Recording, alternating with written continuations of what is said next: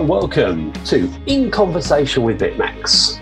This is Bitmax's podcast discussing issues with content owners and independent movie producers. Before we start this episode, here's a bit of background about Bitmax. Bitmax is a leader in digital media management with decades of expertise supporting leading content owners and digital distributors.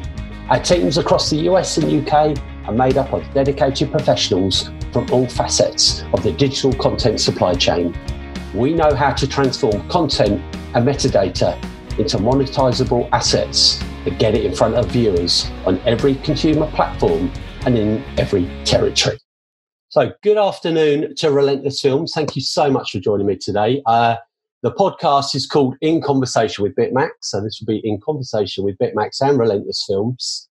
Do you think that you would ever potentially, do you think you've got a market where you could go further than the English-speaking countries? Or do you think you are, because of the YouTube people that you've got, that it's not really going to work in, say, France or Germany? Just use them as an example. What do you think? Yeah, maybe. I mean, I think it's like, kind of tertiary markets, kind of Germany, Netherlands kind of thing. Which we do get a certain amount of complaints. People saying, "Why can't we get it on Amazon?" Or well, couldn't do that anyway. But why can't we get it on iTunes, etc.? I think for us, to be honest, what we found is that I know from you said in general, a lot of like Apple is your kind of main platform, and they obviously have they 70 different territories kind of available, whatever. You can get worldwide with them. But in our data, like our audience, for whatever reason, they just eschew Apple. They're just not interested in that platform for whatever reason. I looked this morning. Funny enough, it's all Google Play and Amazon. Literally, I mean, exactly. iTunes is a dot. It blew my mind when I saw your figures. I thought I'd just have a look just to see how many units you've been selling, and to the free platforms. And it was a real shock to me. I know you Google Play and your YouTube, you've got that, the really huge following, and that's what you were kind of targeting, weren't you? That was expected, But I think we were slightly surprised that Amazon have become such a big deal. I think. Yeah. Do you think? Where is that? Where's that? Have you marketed it in any way at Amazon, or is it just no, not at all? We kind of actually depreciated it. I mean, to be honest, maybe, I don't know if you want to reveal this, but it's like they take the biggest cut. So we're like, maybe you don't want to buy on Amazon. But people do anyway. Well, they're not listening at the moment, are they? I mean, but I wonder if it's a reflection of people just having Amazon accounts, like that thing that iTunes doesn't offer. Because for me, so it's Christmas shopping time, and I normally don't have an Amazon account. I mean, there's other issues I think around Amazon that I feel like ethically conversation. But for Amazon, you can't avoid it. And then you set up for this Amazon account, and you're like, okay. And I think there is, and I don't know, Linton, what do you think? Maybe because Stuart's audience and a lot of our audience, we'd always say like the great thing about having this access to YouTube audience is we know our demographic. Like we know that it's 25 to 44 men. We know that they're the Comic-Con audiences. They're very techie. And I think we talked about this one time, they're very techie. Right. So I'm wondering if that's part of it. They already have accounts because they're ordering different bits and pieces from things. I don't know if that's maybe part of that. Maybe. And iTunes is just something that I was, looking at the numbers. I was looking at it earlier in the week, and I just thought, iTunes is sort of nothing for us, really. Right. And then this weekend we did a sort of a watch along. And it was mainly like the numbers on Amazon were really surprising. So it's been, it's been one of those things we're learning as we're going as well too. And again, the great access that we have on the demographics, and back to what we were talking about in different countries, with Germany and France, these are things that we can see. And then it comes down to like, again, it's sort of like looking at like how much is it going to cost us to do it. And then what do we think our conversion is going to be? Because that's like, we're such a small business. We don't have you don't waste money, do you? You got to make money. Yeah. So, we've also learned, and I think we mentioned this, with Quest for the Game Child. It's something we're looking, which I have an email drafted, which we will send because that's the thing we want to do next, because actually the response has been better than we've expected. We put it up on a different platform. The response has been really good, but a lot of people saying, oh, it'd be great if you could get this, because then I can have it next to in my iTunes or my YouTube movies or whatever. They want to actually have that together. And I think it's like there's a loyalty. We talked, I think we're very aware of this. People have loyalty, not loyalty. It's just like almost like an inertia, or like just like a laziness. It's like, well, for me, I always buy my films on iTunes. So when I'm looking for a film, that's the first place I'll go, because I just kind of want it there and it's all there. Of course. So, you try to push people in certain directions, but you just, it's really important to people just want to buy where they want to buy. And we've learned, like, if you make it harder for people to buy, if you give them one extra click or they go somewhere they don't want to go, that's all it takes for them to not to buy it. So you have to be really kind of conscious. So if they're going to Amazon, it doesn't work out as well for us, but if they're going to Amazon, they're still buying it. So, it's something you learn, I think, as you go along. And with the film, if I remember rightly, I think we decided to it's not rentable at the moment, is it? It's just to buy only at the moment, isn't it?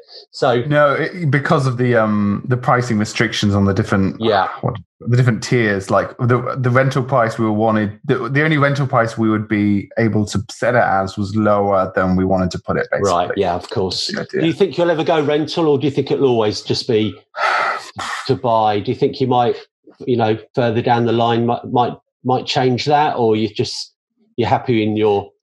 I think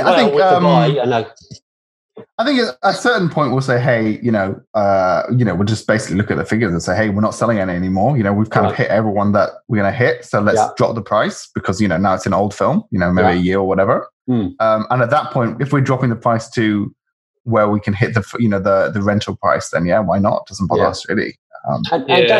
Sorry, going back to the old film number one. Do you think is it going to be? Are you going to do like a director's cut, do you think? Or or will it be the original film that it was in 2012? Or do you think you're going to tweak it and try and give your audience?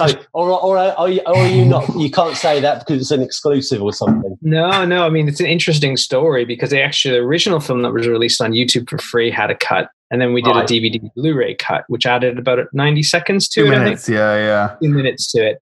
And then that was the cut that existed for a while. That we did a physical DVD Blu-ray release that got sort of UK and Ireland in that. And then the original version was taken down off of the channel. The original channel was on, and then went up on Stuart's one. And then we took that was taken down because basically all the kind of insurances, the E&O insurances and stuff had run out. So then, and actually when Stuart and I we took the rights were assigned to the company, then we're actually then responsible for that. So we thought, well, during this process in the last few months, we really want to re-release it because people are saying we want to see it. So, but then we're like, we need to do all the legal checks again. So unfortunately, what's come out of the legal checks is we've had to cut, and it's not what we wanted to do. We've had to cut one of the it's a 10-second cut, Linton? 10 seconds removed, but it was it was an important 10 seconds. Is it? This is the thing. What can you say why it's had to be removed? Are we allowed to know that?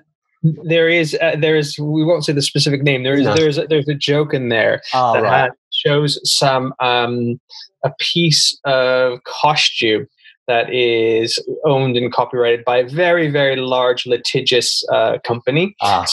We could probably release it, and from a legal perspective we'd be fine, but we don't have resources. So for us, we had to cut it. It's just a shame, but it's just like we just can't even bother. We can't even get into that kind of thing, which is a shame. So it would be the extended cut is the extended cut less 10 seconds, which is, I think, people that saw the original film are aware of it, but people understand, we won't say the company, but people understand that this company is not one that you want to actually ever take on, be aware of. It's a shame.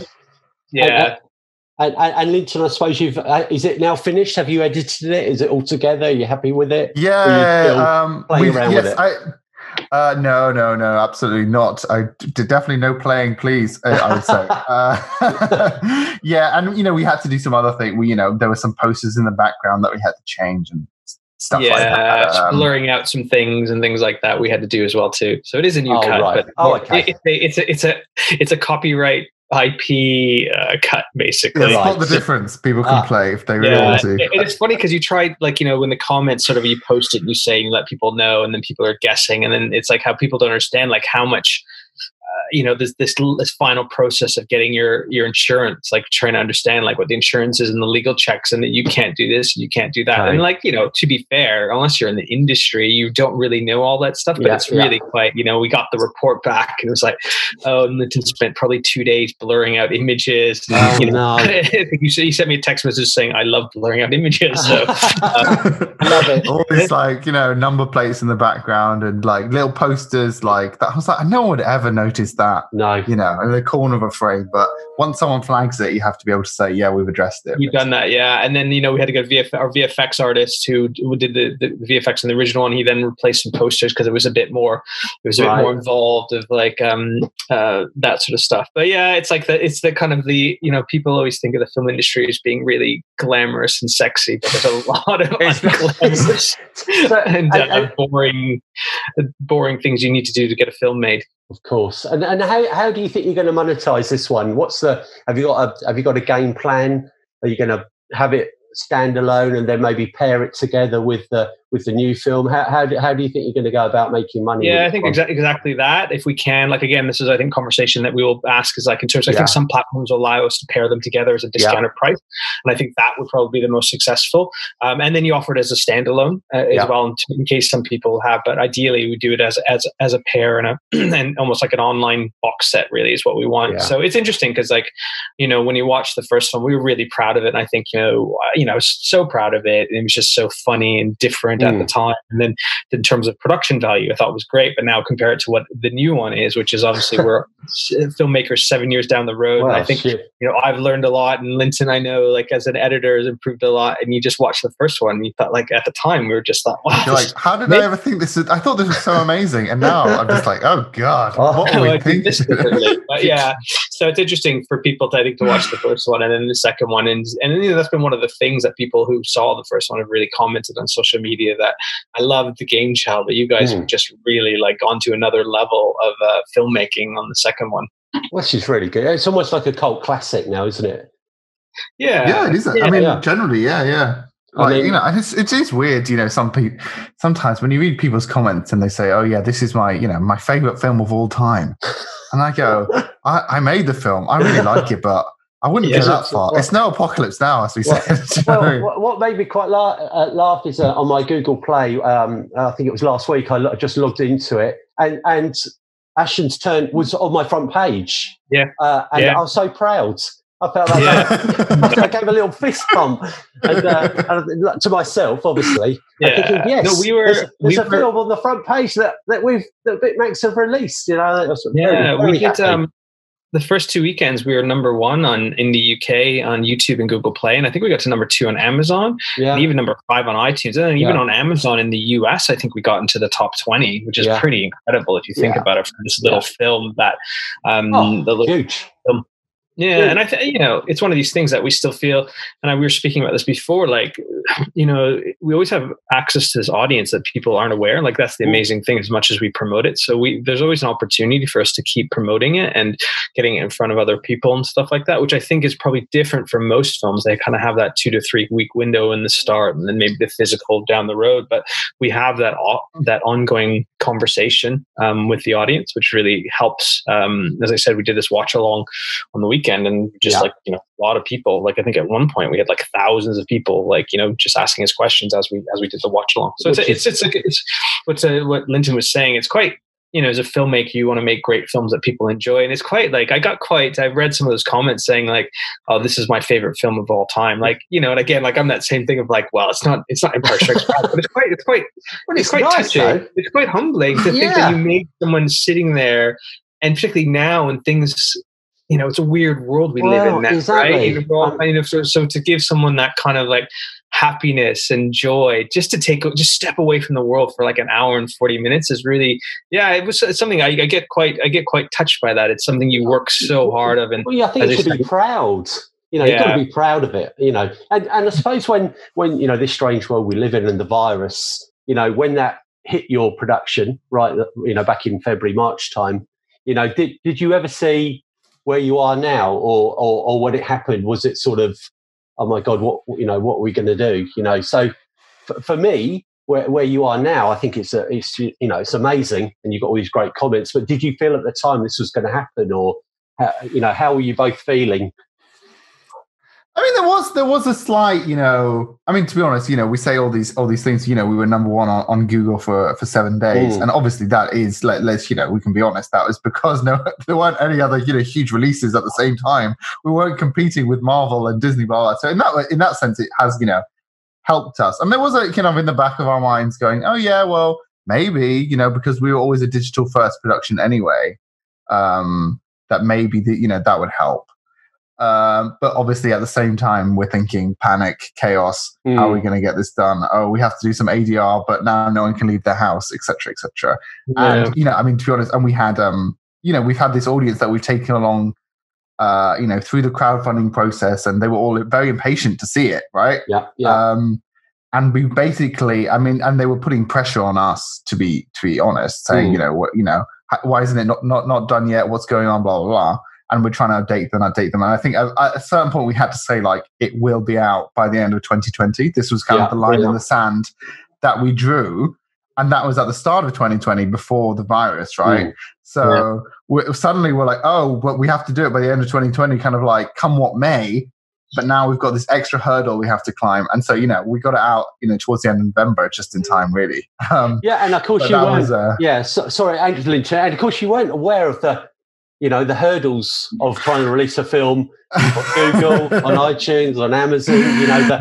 When I say to you, it's going to be 45 days, it's going to be 30 days. It's no. We weren't totally naive. We had heard, you have to think, add 8 to 12 weeks or whatever it is. Yeah. I think it's hard. It's hard when you're getting through that whole process of we have to build that into all that, and then all that sort of stuff. So I think for me, when it started, back in February, I just thought, immediately it was just we just, initially it's I just need to keep money getting in, and then everything got put on hold. The animation, the opening animation had just stopped, and that stopped for 2 or 3 months. And then, we actually had this release strategy in terms of as Linton said, we knew most of our revenue would be via digital, because that's our audience. We were going to do a theatrical, our original intention was always to do a theatrical release around the UK and a Q&A and give back to the fans.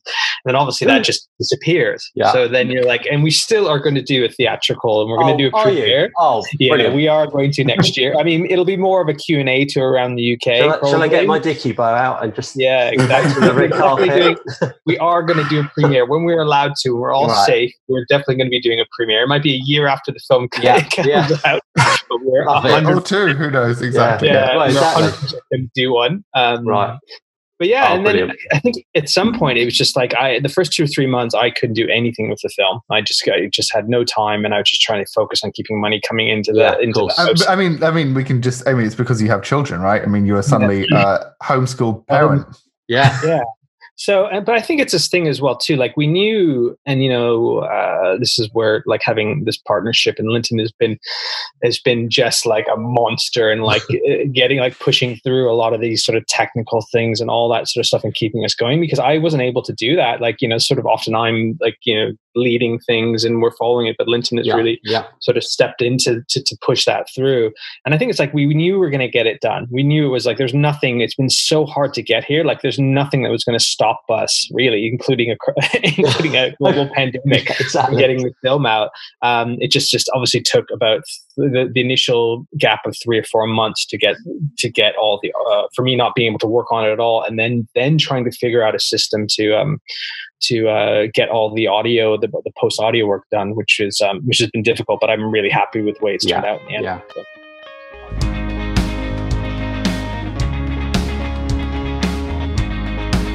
If you would like to find out more about Bitmax and ways to distribute and make money out of your content, visit us at www.bitmax.net or send us an email to sales@bitmax.net.